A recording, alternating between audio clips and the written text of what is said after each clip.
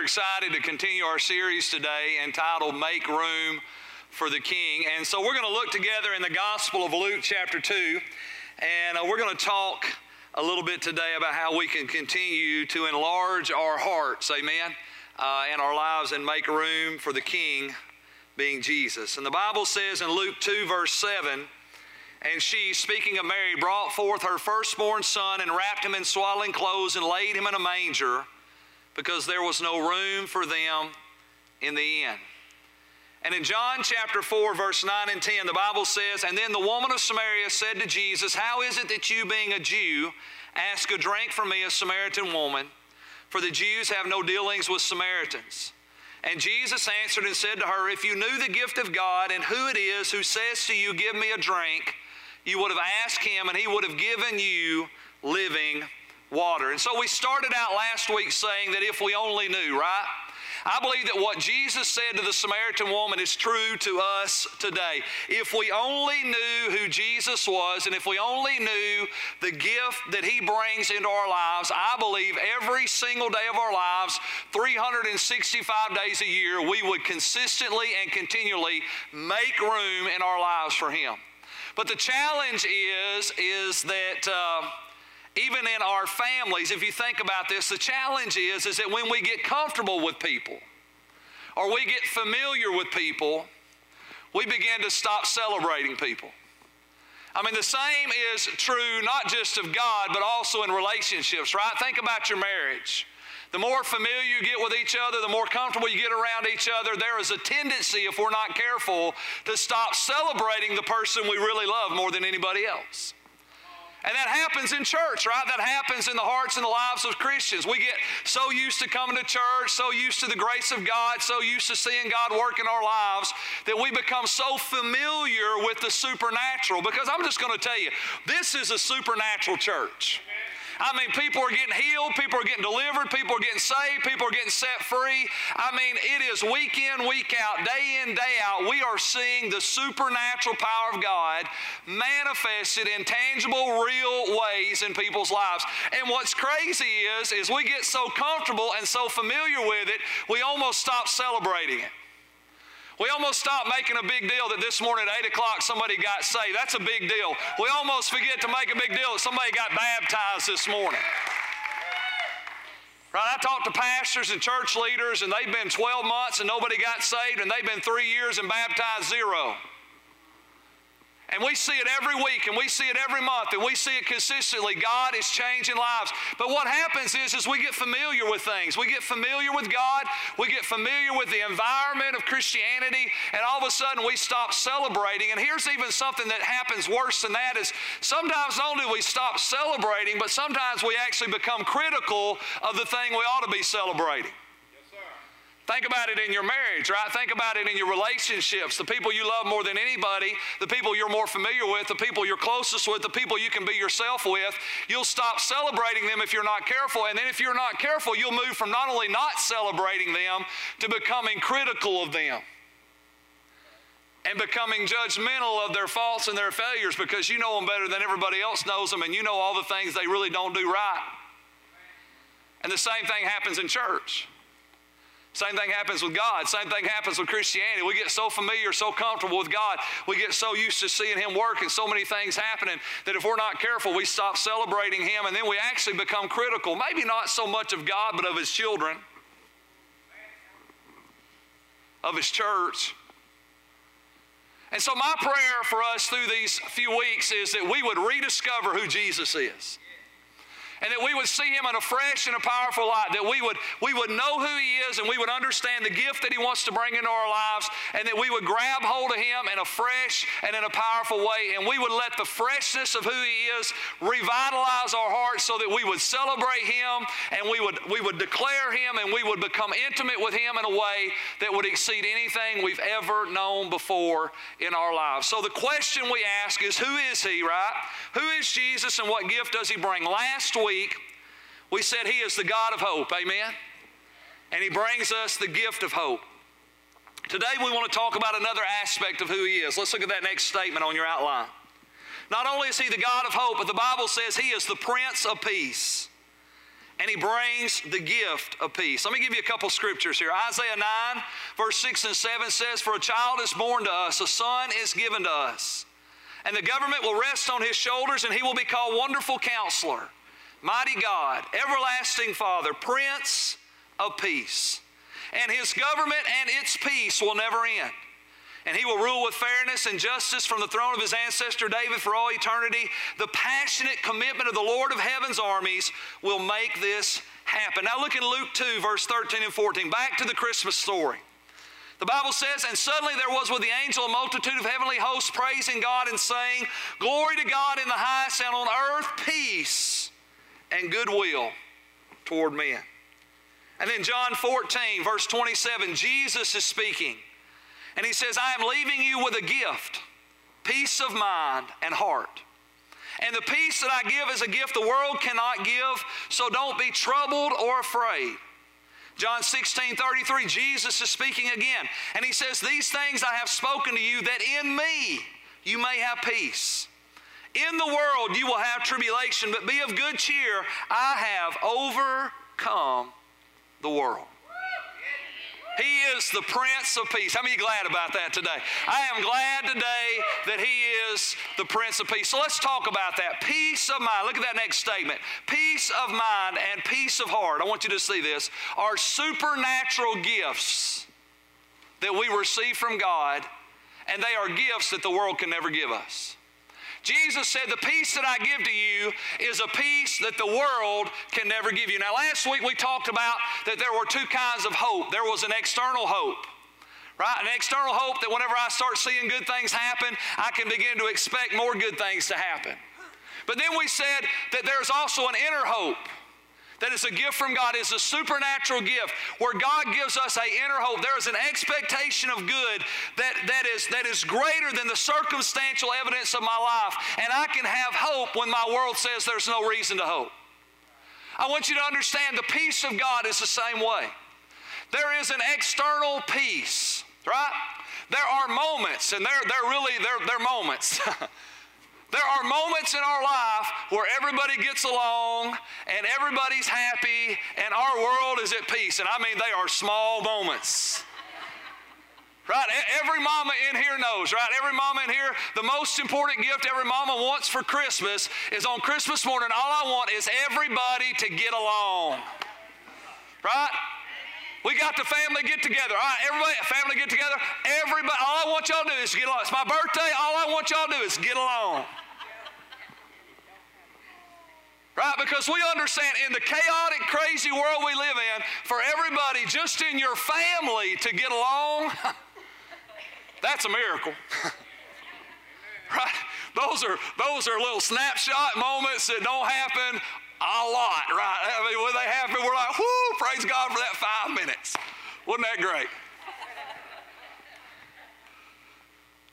External peace is far and few between. It is almost an impossibility to experience in our world because our world is so chaotic, so selfish, so self-centered, so self-focused, right? That we're so consumed in ourselves we have a hard time thinking about other people.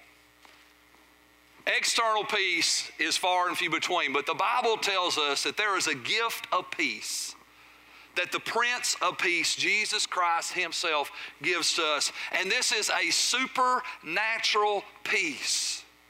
This is a peace that is greater than the circumstances of your life. This is a peace of God that the Bible says actually surpasses your understanding. What does that mean? It means it doesn't even make sense, right? You look at what's happening around you and you should be upset, but you're not upset. You're at peace. Why? Because you have made room for the Prince of Peace, Jesus Christ, to come into your heart.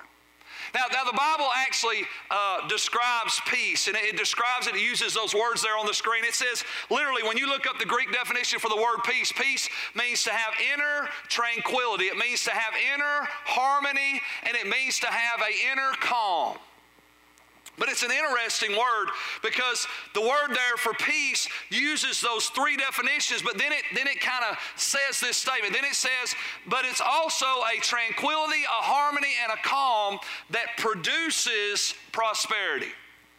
So the idea is this: when you have peace, peace empowers you to prosper. Now, when we think of prosperity, we think of money.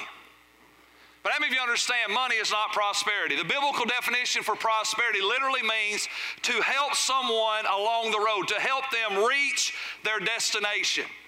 Right? So if you had a flat tire and somebody stopped and helped you change your flat tire so you could get to work and not be late, they actually prospered you. They prospered you. They helped you reach your destination. God wants to prosper you. God wants to prosper you. How many know that there are some financial destinations we need to reach, right? Some of you it's Sunday, and some of you are already thinking today, I got to make this much money this week.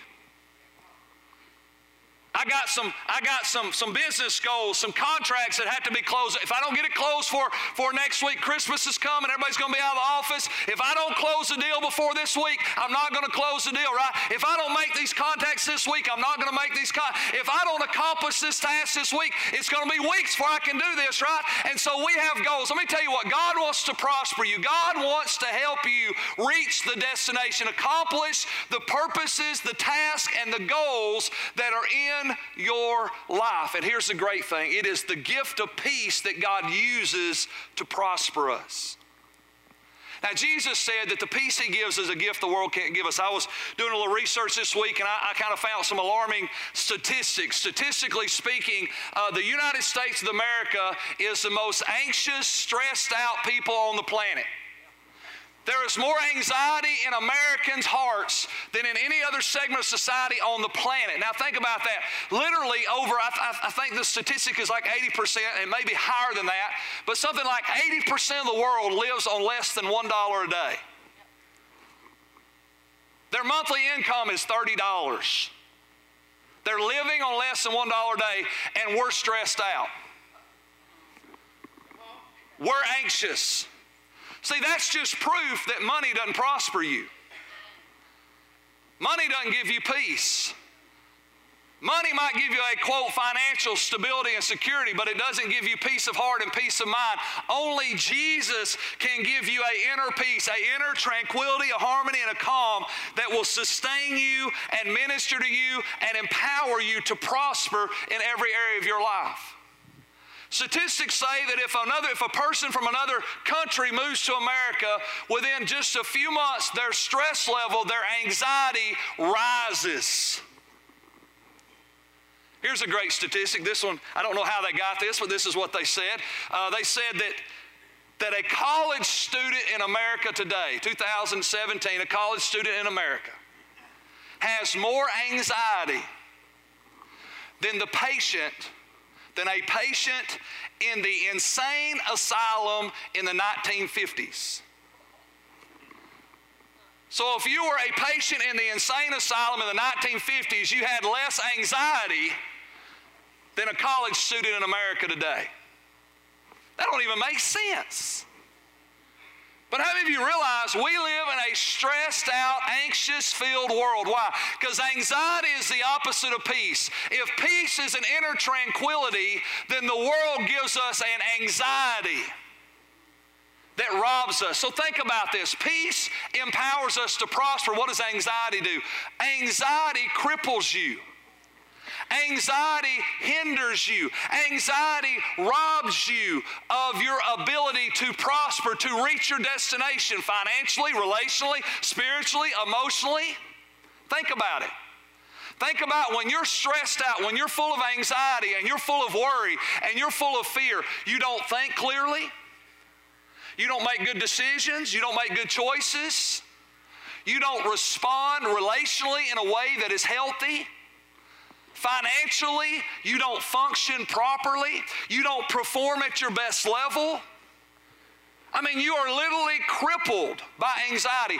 Anxiety takes you out of the game where the peace of God empowers you to win in the game of life and prosper and do your best. Why? Because when I have peace on the inside, I can perform at my best ability. When I have peace on the inside, I can make good decisions and good choices. When I have peace on the inside, I can give my best effort at what I'm putting my hands to do, whether it's cleaning the house, fixing the car, or ministering the gospel. I can do my best work when I have peace. But anxiety undermines your prosperity. Anxiety keeps you from reaching your destination. Anxiety keeps you from reaching financial goals, relational goals, physical goals, spiritual goals, ministry goals. You'll not accomplish the things you know you were called to do because anxiety robs you, disconnects you, stifles you, and comes against you like an enemy that wants to keep you oppressed and pushed down so you can't grab hold of what God has purposed for you. So having said all that, why do I say all that? I say all that to reiterate the reality that we need the peace of God. And we need to make room for the Prince of Peace, Jesus Christ, every single day in our lives. Why do I need to make room for Jesus every day? Because every day I'm being bombarded by the anxious, stressful, worry-filled world that we live in that is trying to rob me of my peace. And here's the reality. When you realize that anxiety tries to rob you of your peace, you realize it's not really just trying to rob you of peace, it's trying to rob you of prosperity. Anxiety wants to keep you from reaching the destination God has purposed for your life. So instead of pressing in and pulling through, we hold back and we withdraw. And we allow anxiety to rob us of the thing that God most desperately wants to do in our lives. So let's answer the question together today. How do we make room for that, right? Look at that next point. So when we make room for Jesus, we make room for peace. So how do we make room for the Prince of Peace and the gift of peace that he brings? Well, Philippians chapter 4, the Apostle Paul gives us a prescription for peace. He gives us a biblical prescription for peace. And what he actually does in Ephesians 4 is he identifies 3 specific things that we need to do in our lives, that if we will do these 3 things, they will allow us to make room for Jesus, to make room for the Prince of Peace, to make room for the gift of peace that Jesus Christ brings into our lives so we can prosper and succeed in reaching the destination, the purpose, the plan, the goals that God has for our lives. Amen? So Philippians 4, let's read through this together, and then we're going to come back and we're going to kind of dissect each verse and kind of pull out this prescription for peace. He starts out by saying, don't worry about anything. Instead, pray about everything. Tell God what you need and thank him for all he has done. Look at verse 7. And then you will experience God's peace, which exceeds anything we can understand. Now look at this next statement. I'm going to pause here for just a second. He says, and then his peace will guard your hearts and your minds as you live in Christ Jesus. The word there for guard is an interesting word. It literally means to raise up a military defense that guards you against hostile invasion or takeover.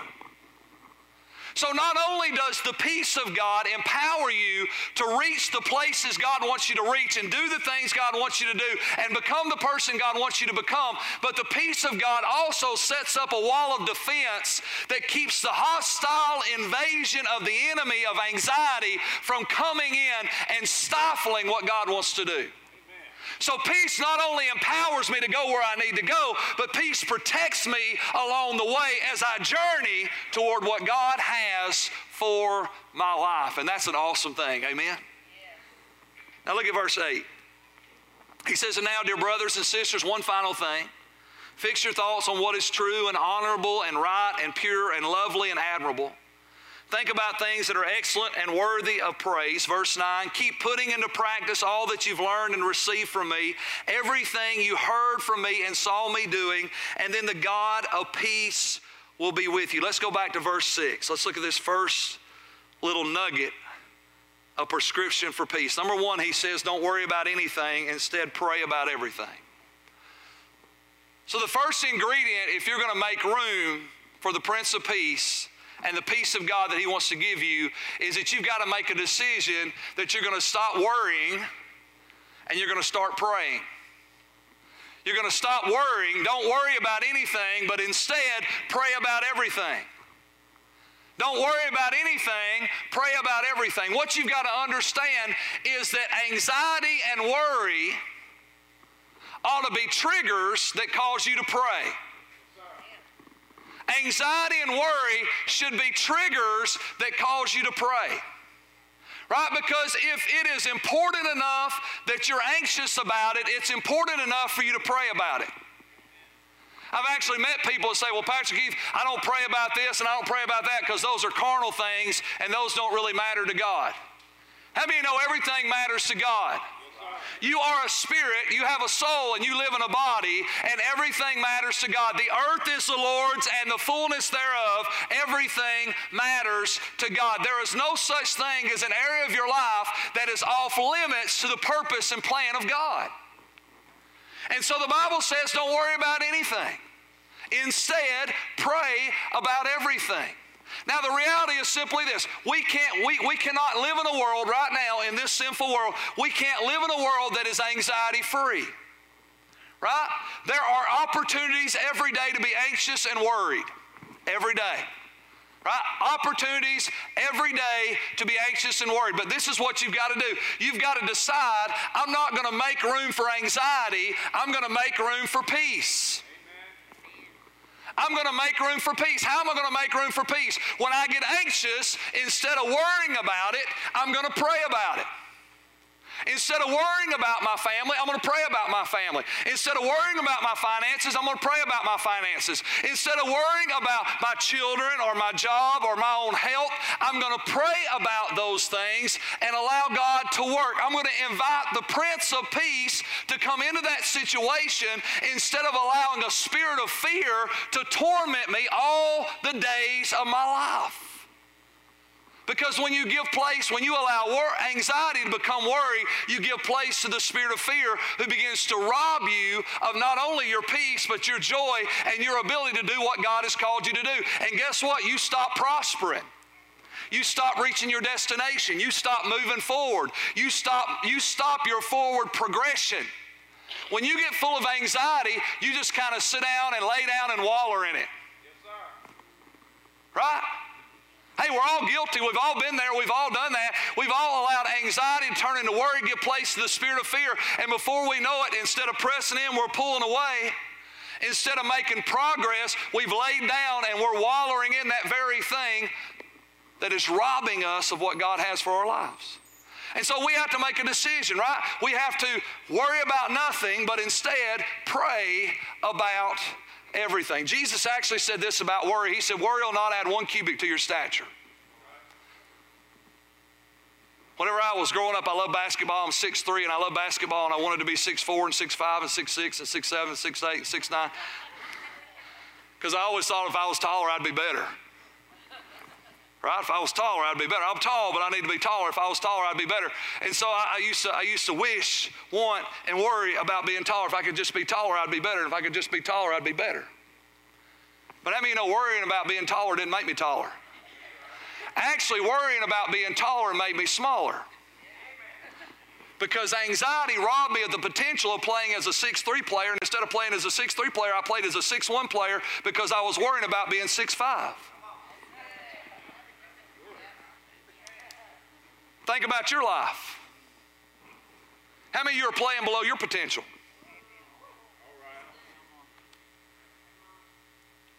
How many are playing below your potential today? Because of anxiety, because of worry. See, worry sometimes comes as, I wish I was.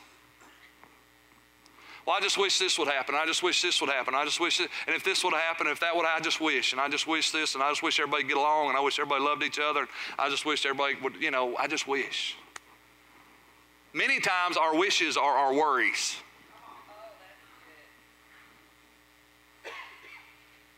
Many times our wishes are our worries. When the Bible says don't worry about anything. Instead, pray about everything. And then I love the Apostle Paul, because the Apostle Paul, in that next part of that verse, he actually tells us how to pray. So look what he says here. I love this. He says, so pray about everything. Let me tell you how to pray, he says. So this is how you pray. Tell God what you need. Tell God what you need. Don't worry about anything. Pray about everything. So tell God what you need. And then the Holy Spirit quickened this to me. He said, Keith, if peace is intended to prosper you, then you need to tell me what you need in order to prosper. Tell me what you need in order to prosper. What does that mean? It simply means this is what the Holy Spirit said. He said, Keith, I want you to get specific in your prayer. Because what happens many times is we have these little generic prayers. Lord, bless my family, bless my money, bless my job, bless the church, bless this, bless that, and Lord, just bless everything. And I mean, God actually does answer those crazy prayers, right? He answers generic prayers all day long. Let me tell you what I found out about specific prayer. Specific prayer produces greater glory for God. Because when you pray a generic prayer, God bless us, bless our family. Well, God blesses your family. But because your prayer was so generic, you don't even recognize that God was working. And so you consume your blessing and you just keep on living. And God blesses you and you consume your blessing and you just keep on living. And you consume your blessing and you just keep on living. But when you pray specific prayers and you ask God to do specific things at specific moments in specific people's lives, all of a sudden when God does those specific things, you don't consume your blessing and move on. You take a pause, a praise break, right? You say, God, I want to praise you, and God, I want to thank you because you did exactly what I asked you to do, exactly what I needed done, and you're just on time, and you're just in time, and you're awesome, and you're mighty, and you're holy, and you're glorious, and you're good, and you're great, and I love you, and I just want to praise you, and I just want to thank you because of what you've just done in my life. So the Bible says we need to tell God what you need. Specifically, tell God what you need. God, I need something to happen by 3 o'clock on Tuesday. I need an opportunity on my job to talk to that person, because if I don't get to talk to that person by Tuesday at 12 o'clock, I'm not going to be able to close the deal on Friday. Then I need to close with that person. So God, I'm asking you, this is what I need to prosper. I need this connection to happen on this day so I can make that connection on that day so I can close that deal on that day, because God, I believe you called me to be a light in the darkness, and this is the place you put me to work, and you said I ought to do what I do everywhere I'm at under the best of my ability, under the glory of God. And so God, this is what they're hiring me to do. This is what they're wanting me to do, and I'm going to do it to the best of my ability. So God, I need you to do this at this moment on this day so I can make that deal on that day so I can accomplish this and give you the glory. God, I need it. And so what happens is all of a sudden, this is what the Lord said to me. He said, Keith, what this is going to require is this is going to require you to think about your prayers. To think about what do you actually need in order to prosper in that area. What do you actually need? What do you really need? Not just a generic, Lord, bless my money. Not just a generic, bless my family. Not just a generic, bless my kids. What do you really need me to do in this situation to get you where you know I've called you to go? Tell me what you need. Tell me what you need. Tell me specifically what you need. Well, God, I'm raising teenagers. I need patience. There you go. That's specific. Right? Because I want to kill them. No, I don't want to kill them. I want to raise them. So, Lord, I need patience today. Right? I need clarity today. I need favor in this area at this moment on this day. God, this is what I need. Tell God what you need. But your prayers aren't ended when you just tell God what you need, because then he goes on, look what he says. He says, tell God what you need and then thank him for all that he has done. So you've not prayed until you've thought him, until you've thanked him for what he's done. Not thought him, thanked him. Prayer is not just submitting a to-do list to God. Prayer is telling him what you need because he's told you to, right? He actually told us to let our requests be made known to him. Tell God what we need. We can do that. God tells us to do that. But then he says, don't just stop with telling me what you need. I want you to thank me for all I've done. See, my prayer's not done until I have taken time to thank him. I'm not just going to tell him, now I'm going to thank him. God, I'm going to tell you, Lord, this is what I need done specifically, but Lord, I want to thank you for what you've already done. I want to thank you for bringing my son already this far. I want to thank you for bringing our family already this far. I want to thank you for already meeting our financial needs. Lord, we wouldn't even be where we are needing what we need right now if you hadn't already showed up in a million different ways. And God, I want to thank you for all the things that you have already done in my life. And I want to praise you because you are good and you are faithful and you are awesome and you are my God. And Lord, I just want to thank you. And you know what that does? The Bible says, and then you will experience the peace of God. When I stop worrying and I start praying, and I tell God what I need, and I thank him for what he's done, then I will experience the peace of God. That makes room. What does that do? When I stop worrying and start praying, it makes room for the Prince of Peace to come into my life. and I begin to experience his peace. Now let's look a couple verses down. Look at verse 8. He says, and now, brothers and sisters, one final thing. Fix your thoughts on what is true and honorable and right and pure and lovely and admirable. Think about things that are excellent and worthy of praise. So if we're going to make room for the Prince of Peace, we've got to refuse to worry about anything and pray about everything. And then the second thing we have to do is we have to fix our thoughts on what is true and lovely and honorable and praiseworthy and excellent. We got to fix our thoughts on the right things. Now, let me just table this real quick, because fixing your thoughts on the right thing doesn't mean you don't ever think about the wrong things. And what do I mean by that, by wrong things? You have to think about your problems and your challenges in order to know how to rightly pray about them. If I don't evaluate my financial crisis, then I don't know what I really need for a financial miracle. I say, God, I need some money. Well, how much money do you need? I need some. Well, how much is some? $100? $5? A penny? Oh, well, Lord, I got to find out how much money do I really need. And once I evaluate my crisis, I can now effectively submit my need. So it's not that I don't ever think about my problems or my challenges. I think about them long enough to effectively pray about them. But I don't fix my mind on them. I have to fix my mind on the things that are right and honorable and true and just and excellent and praiseworthy. I got to pray about everything and fix my thoughts on the right thing. And when I begin to fix my thoughts on the right thing, and I begin to think about what is right, not what's wrong, what is good and not what's bad, what is excellent and not what's undermining, all of a sudden peace comes, right? Because how many know the opposite is exactly true? If you fix your mind on what's wrong, anxiety and worry and fear will come quickly.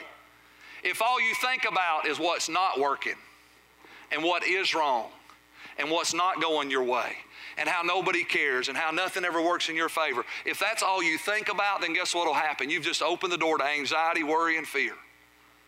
But if you fix your mind, fix your thoughts on what is true and what is righteous and what is holy and what is admirable and what is excellent and what is praiseworthy. How many of you realize we really, every single day, we have thousands of things to praise God for? In the midst of all the stuff that's going wrong, there are so many things that are still going right. I'm breathing. Praise God, I'm breathing. God, right? Praise God, I can run away from that negative person. Thank you for my legs, God. Right? I mean, we got so many wonderful things to praise God for, right? And so we have to fix our thoughts, right? Again, that doesn't mean we don't evaluate our problems. It just means we don't fix our thoughts on our problems. We evaluate our problems so we can pray properly, but then we fix our thoughts on what is right, what is true, what is noble, what is just. And guess what happens? The Bible says this in Isaiah, God will keep in perfect peace those whose mind is stayed or fixed on Him. I got to fix my mind on the Lord. I got to fix my thoughts on what is good and right and holy. Because what I think about, I'll talk about. And death and life is in the power of my tongue. Amen? Let me give you the last thought right here. Look what he says in verse 9. He says, and keep putting into practice all you've learned and received from me, everything you heard from me and saw me doing, and then the God of peace will be with you. So we have to pray about everything. We have to fix our thoughts on the right things. And then we have to practice what we've learned. We got to practice peace. We got to practice praying and thinking, praying and thinking, praying and thinking, praying and thinking, praying and thinking, praying and thinking, praying about everything and thinking about the right things. And I got to just keep practicing that. I got to keep practicing. I got to put into practice what I've learned. What have I learned? I've learned that I need to pray about everything and not worry about anything. And I've learned that I got to fix my thoughts on the right thing. I can't focus on the wrong things. And so now that I've learned those two things, I need to practice what I've learned. How many know there's power in repetition? Because when you keep doing and keep doing and keep doing and keep doing and keep doing, before long, what you've been keeping on doing becomes an automatic response. And before you know it, when you're confronted with anxiety, instead of worrying, now you automatically pray. And instead of focusing on the wrong things, you automatically focus on the right things. Why? Because you kept on. When I keep on doing what I've learned, when I keep practicing what I've learned, you know what I'm doing? I'm making room for Jesus. I'm making room for peace. When I pray about, instead of worry about my problems, I'm making room for Jesus. I'm making room for peace. When I fix my thoughts on what is right instead of what's wrong, I'm making room for Jesus. I'm making room for peace. And when I keep practicing what I know I'm supposed to do, just keep doing what I know I'm supposed to do, keep living the way I'm supposed to live, keep praying, keep thinking, keep praying, keep thinking, you know what happens? I'm just making room. Making room in my heart every single day for the peace of God. Now let me give you one closing thought. It's the last point on your outline. You cannot experience the peace of God that empowers you to prosper in every area of your life until you have peace with God through Jesus Christ, or through the lordship of Jesus Christ. You can't experience the peace of God until you have peace with God. Let me give you a couple scriptures. Romans 5:1 says, therefore, having been justified by faith, we have peace with God through our Lord Jesus Christ. We have peace with God. The peace of God will keep your heart and your mind, but the peace with God is where we find our saving grace. Amen. Colossians 1:19 through 22 says this, for God in all his fullness was pleased to live in Christ. And through him God reconciled everything to himself. He made peace with everything in heaven and on earth by means of Christ's blood on the cross. And this includes you. It includes you who were once far away from God. You were his enemies, separated from him by your evil thoughts and actions. But yet now he has reconciled you to himself through the death of Christ in his physical body. The Bible says at one time we were all enemies with God.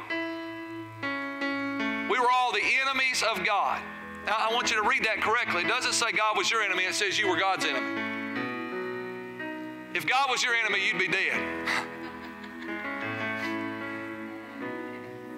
I always say if God's a sniper, you'd be taken out. He's not a sniper in heaven trying to take you out. He is a Savior on a cross trying to redeem you and rescue you from a devil's hell. The Bible says we were enemies of God. What does that mean? We were fighting against God. Through our evil thoughts and our actions, we were in opposition against God. We were fighting against God. But you know what the Bible says? The Bible says Jesus died on the cross and rose again on the third day so he can make peace between God and man. He made a pathway of peace so we could have peace with God. So this is what has to happen. I have to go from fighting him to following him. And today I wonder how many of you in this room here today have never really made that transition. You're sitting here thinking, man, Pastor Keith, I need the peace of God.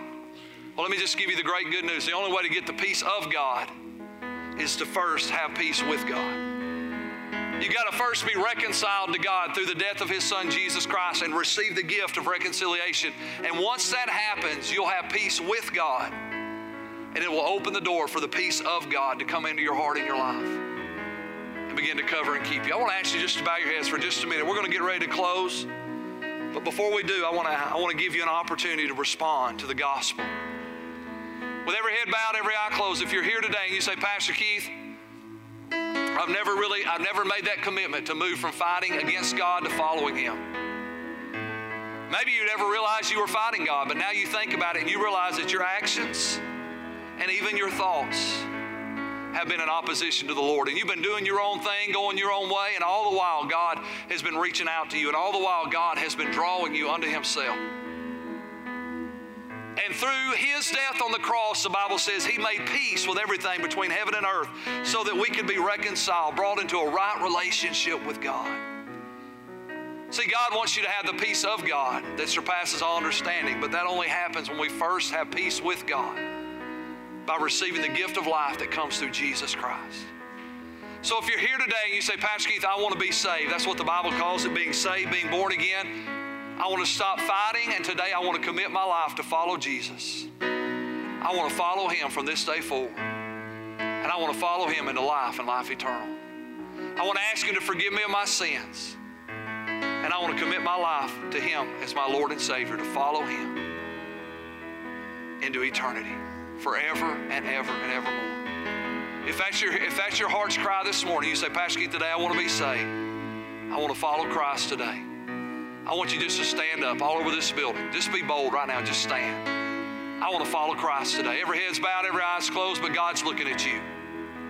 God's looking at you. Why is he looking at you? Not because he's your enemy, but because he's your friend, because he loves you and because he cares about you. And right now, He's calling you, and there's something in your heart. Right now, your heart is telling you need to stand up. You've been fighting God for too long. You need to follow Him. You need to follow Him. You need to commit your life to Christ today and say, God, I don't want to fight you anymore. I want to follow you. My path's the wrong path. Your path is the right path. Forgive me of my sins. Come into my heart. Be my Lord and my Savior. Today, I want to follow Christ. If that's you, I want you to stand right now. Don't wait another moment. Just stand to your feet. Today, I want to follow Christ as my Lord and Savior. God bless you as you stand in the back. Our ushers are going to bring an information packet to you. We want to just help you take that next step. We're going to pray together in just a minute. I'm going to count to 3. And as I count to 3, I want you to stand, and we're going to pray with these that are standing here today. This is your moment. Man, this is your moment. Today you can stop fighting. Today you can start following. 1, this is your moment. 2, the Bible says today is the day of salvation. 3, this is your appointed hour. God is calling you. He sent His Son Jesus for you if you'll follow Him. If you're standing, let's just pray this prayer together. I'm going to ask everybody in the congregation to pray it out loud with me. But if you're standing up, this prayer is just for you, so let's pray it out loud. Dear Heavenly Father, I confess my sin. I ask you to forgive me of my sin. Be my Lord and my Savior. I choose today to follow you, to be my Lord and my Savior. I commit my life to you, and I confess with my mouth, and I believe in my heart that Jesus rose from the dead, and He is my Lord and Savior. In Jesus' name, amen. Amen. Praise God. Let's give the Lord praise. You can take your seat this morning. Amen. Amen. We want to say to you today, we love you, and we are so glad you're here and excited about what God is doing. For those that stood to pray today, we want to congratulate you. Welcome to the family. Amen. Come on, one more time. God bless you. You are dismissed. Have a great day in the Lord. Amen.